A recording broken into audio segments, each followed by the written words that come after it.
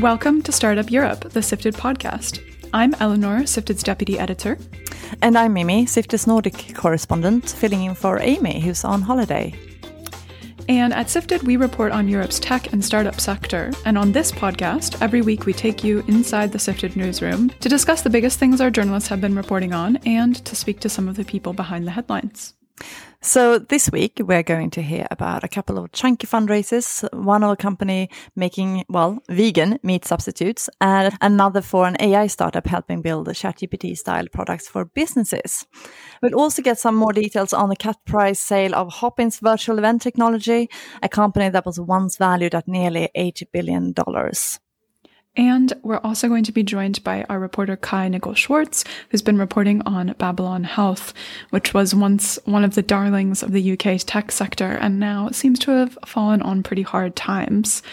And finally, Mimi will be speaking to the founder of Surreact, a Stuttgart-based startup that is using generative AI to help robots see things. But before, let's get into some news. We're going to start off with Hopin. So last week on the podcast, we covered how the business was selling off the virtual events platform that made it famous. But this week, we got some more details on the sale. So Eleanor, Hopin's events tech has gone from being worth 7.8 billion in 2021 to how much today? Totally. So I think we got some more details on the sale of some of Hopin's assets. So last week, Hopin announced that it was selling its original events platform software to an American listed company called RingCentral. And this Monday, RingCentral announced their quarterly earnings, and they talked about how much they actually had acquired those assets for. So this price is the price that they paid for those assets. So this is not a direct correlation to how much Hopin itself is actually worth. And the Hopin business is for sure worth much more than this. There had been some kind of estimates or media reports floating around there that the assets have been sold for several hundreds of millions of dollars. And this report that came out on Wednesday said that RingCentral had actually bought these assets for $15 million upfront, with an additional $35 million to be paid to Hopin dependent on performance. So obviously, if you look at what the company was once worth, right, and you compare it with that, that's not a lot of money. Not a lot at all. But a company selling off parts on themselves seems to be a trend in tech right now, right? Yeah, I think that now that the fundraising environment is a lot tougher, you're going to see companies like Hopin trying to double down on more core profitable parts of their business. And so if they can sell parts of their business in kind of strategic transactions like this, I think they'll look to do that. It's a great way to raise some cash, right? And we'll get into a little bit more today, but we are actually seeing that happen with Babylon Health right now, the UK company we mentioned at the top of this episode. They're shopping right now to find a buyer for their UK operations, which are their core operations, their original operations. So yeah, I definitely think we'll see more of these transactions out there. Yeah, but I must just say that this analysis on Hopin that was published earlier this week was a really great read, and with lots of different details. And I would really say read it if you haven't. Thank you, Mimi. And we've got a link to the article in the description as well if anyone would like to read that. But now on to some fundraising. This week, Dutch startup Meatable, which makes lab-grown meat, announced $35 million in new funding. This will be welcome news for fans of alternative meat products, as the sector has been surrounded by a bit of negative sentiment in recent months. Mimi, tell me what Meatable is going to be using the money for. Well, I mean, they will use this $35 million to scale and accelerate the commercial launch of its sausage and pork dumpling products in Singapore next year. So we could ask, why Singapore? Well, Singapore and the US are the only two countries where cultivated meat actually has been approved for sale. So this raise brings Meatable's total funding to $95 million after a $47 million Series A in March 2021. And according to Dealroom data, it's the second best funded cultivated meat company in Europe, after another Dutch startup, Mosa Meat, which many of you probably heard of as well, which is working on beef products. But what exactly is cultivated meat, Mimi? I would say probably lab-grown meat, right? It's often called. It just doesn't require animals being slaughtered, right? So Meatable, for example, uses pig stem cells to make its products, and those stem cells are taken from the animal without actually causing it any harm. And the process replicates the traditional growth of a pig, but takes only like 8 days. And that's 30 times faster than rearing a pig for pork on a farm, according to the company. And since like normal meat production is a big problem when it comes to emissions, it's perhaps not strange that live-grown meat has been hyped. By some estimates, cultivated meat saves potential land use and emissions over 90% in comparison to normal meat production. Yeah, I thought it was really interesting that they said that they only needed one cell from an unharmed pig to make this meat. That's pretty crazy to me. Yeah. So I guess this could potentially be better for the planet, obviously, if this is able to be produced at scale, but it's not quite affordable for most consumers yet, right? No, for sure. But I mean, it's obviously more expensive, but if these companies can cut the cost of production, which Meatable says it's working on now with the new funding, I suppose also governments with a goal for lowering like emissions drastically could perhaps help the industry out a bit as well. Well, we'll see if that will happen. We'll see if they can actually cut the costs, but it's interesting, right? Because if you could cut the emissions so much, that would make a huge difference. I guess the other interesting thing about this company is that this is obviously a Dutch company, but they're going to sell in Singapore. And then I think they also said that after that, they have plans to launch in the US.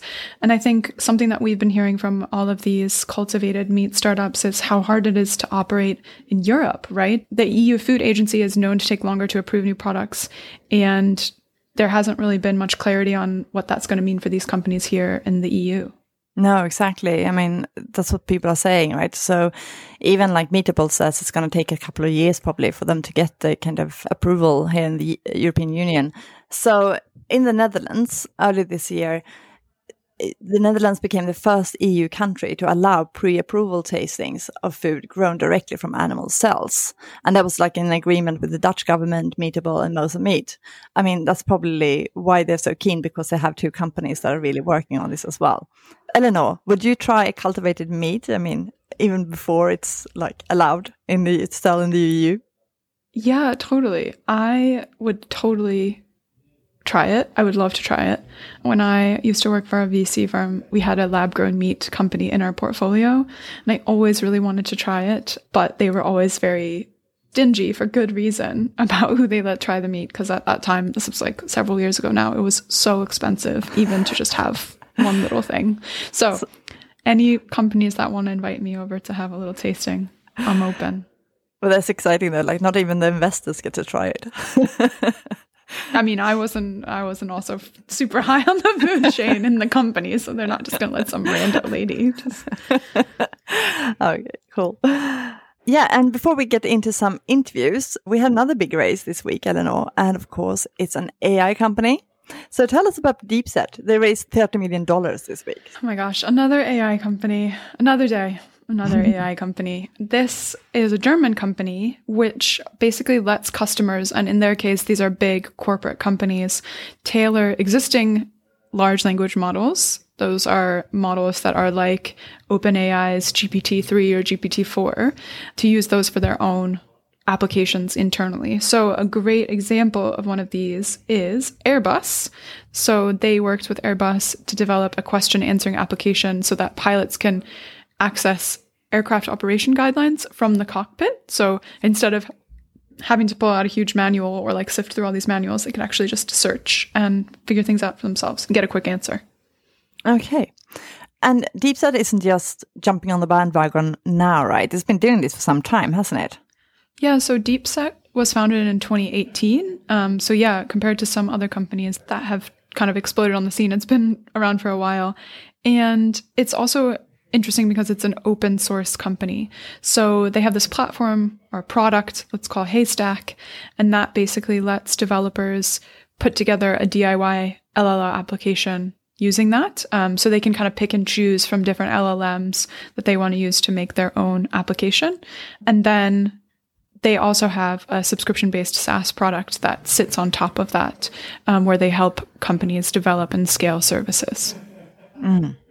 And unlike some of the other companies we've discussed on this podcast, like Mistral or Stability AI, it's not using tens of millions of dollars to build its own ChatGPT AI model, right? Totally, yeah. So, I mean, this raise was just $30 million. So tiny if you think about some of the raises that have been announced recently. But this is really because, as I explained to you before, it's letting people kind of pick and choose these pre-existing building blocks like Facebook's Llama, Google's BERT, or OpenAI's GPT-4, or other technologies like some natural language processing tools. So they're actually not making the things themselves. They're just kind of helping people bring those building blocks together to create applications. So it's got a bit of a head start on many of these other companies trying to sell ChatGPT for your business, right? Yeah, definitely. So they already have had a lot of commercial interest, according to the founder. And I guess there've already been a lot of use cases and applications that they've already helped big companies like Airbus develop. So they actually already kind of have a lot of proof points, which some of these other companies, Mistral is a great case in point, literally some dudes with an idea and a document raising a lot of money. I would say that DeepSet is probably a little bit further along than those. Now we're joined by health tech reporter Kai Nichols-Schwartz, who this week has been busy following dramatic developments at the UK scale-up Babylon Health, the company that lets users book virtual GP appointments on the UK's National Health Service. The company has been struggling since going public via a SPAC, a special purpose acquisition company in New York in 2021. For those of you who are not familiar with that, this is when a company that's already listed, that's usually been created by investors for the purpose of taking a private company public, buys this private company and takes it public. And since then, its share price fell 99%. So in order to stay afloat, it was looking for a way to go private, and it looked like it had found a buyer, a Swiss scale-up, but now it seems like that deal has fallen through. Kai, what's happened, and what does this mean for Babylon? So after a year and a half of Babylon really struggling on the stock exchange, it went through various extra funding rounds, it consolidated shares to stay afloat. It announced in May that its debt funder, Albacore Capital, was restructuring and recapitalizing the business. And this basically meant that shareholders' stakes were getting wiped, and Albacore Capital would be able to do anything that it wanted with the business, really, to try and reclaim some of its roughly $250 million in debt funding that it had provided to Babylon. About a month ago, it announced that a deal had been made with Swiss digital therapeutics unicorn MindMaze, which came as a bit of a surprise to a lot of people. The company MindMaze hasn't got a massive public profile. It wasn't massively clear whereabouts Babylon would fit into MindMaze's business. But that was announced that the deal was made. Babylon would form a new entity with MindMaze. Ali Parser and the senior leadership team would stay on. Then, at the beginning of this week, Babylon released a press release announcing that the deal had collapsed. So Babylon have now exited the US business. They're looking to hand back the contracts to the insurance providers that they took them out with. Most US employees have been let go, and most patient-clinician relationships in the US have also been terminated. Babylon has said that they're safely transitioning those patients onto other providers. Now in the UK, everything's still up for grabs, really. Babylon is now scrambling to find a buyer for its UK business. Now, this isn't a big business anymore. The UK business made up about 4% of Babylon's total revenues for 2022. So it's a really, really small proportion of the business. But what it's got to sell are contracts with Bupa that gives access to about 2 million Bupa users in the UK to Babylon's digital platform. A contract with the NHS, which provides people with GP care. That's about 100,000 people. So it's got those two contracts to sell. And it's also got its tech stack, its proprietary tech stack, which powers things like decision-making tools for clinicians, symptoms checker, and a chatbot. So those are the three pieces of the UK business that it is trying to sell now. Okay, so what options does the company have now, Kai, or who might buy the UK thing? Like, what's kind of the word on the street? Well, a number of names are being talked about at the moment. So private healthcare providers are one of the groups that could step up and buy Babylon. They've got deep enough pockets, and Bupa especially, which already has a running contract with Babylon, could see real value in it. It could incorporate Babylon's tech stack into its own platform, which for an incumbent that doesn't have a particularly like tech savvy backbone could be a really good idea. Then you've got a number of scale-ups who also could fancy a piece of the action. Stockholm-based telehealth company Cree told Sifted recently that the UK was one of their core markets. They could well look to double down in the UK by adding an extra 100,000 NHS patients to their roster and incorporating Babylon's tech stack into their offering. Now, Cree have said that they're currently not considering the offer, and considering the major refocus that they went through in 2022, shifting the business from growth to profitability, they sound like a bit of an outlier right now. You've also got Health Hero, which is a UK-based telemedicine company, which whole business has been acquiring others over the past few years since launching in 2019. They've acquired 7 companies, the last being in 2021, but they could well be interested in snapping up another one with a reputation like Babylon's for a bargain price. You've also got Sera, which is an at-home hospital care platform, which raised one of the UK's or one of Europe's biggest digital health rounds of 2022. Last August, it picked up at 130 million in equity and another 130 million in debt. So they've definitely got the pockets for this too. Whether or not they'd want to expand into telehealth remains to be seen, but that's another company that could be up for it. So how big would these contracts, I mean, we're talking about BD pockets here, but how much would these contracts actually go for? How much would these parts of Babylon actually be worth if they could buy them today? And how much would Albacor be okay to, let them go for, do you think? Well, in 2022, according to Babylon's financial accounts, the Bupa and the NHS contract brought in about 41 million in revenue.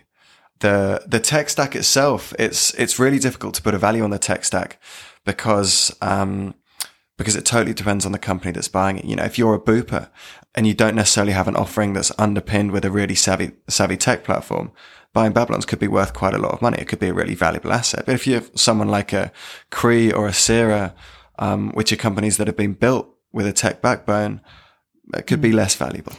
So what do you think is like the big picture here then? I mean, how does Babylon differ from these other kind of telehealth medicine companies, and what's to say that they wouldn't go the same ways? Is it because of the public market, or what do you think? Well, I think the situation at Babylon is probably more reflective of the overall picture in tech than it is the telehealth market. We got a company like Babylon which raised more than 600 million from investors before the botched SPAC deal. It was lauded as a tech darling, and it went public, and it listed just as the public markets entirely fell off a cliff. It's not the only company that's seen its tech stocks plummet, although it's one of the companies that's seen its tech stocks plummet the most. And it was always a case of, Babylon was probably a business that could have succeeded had the boom times lasted.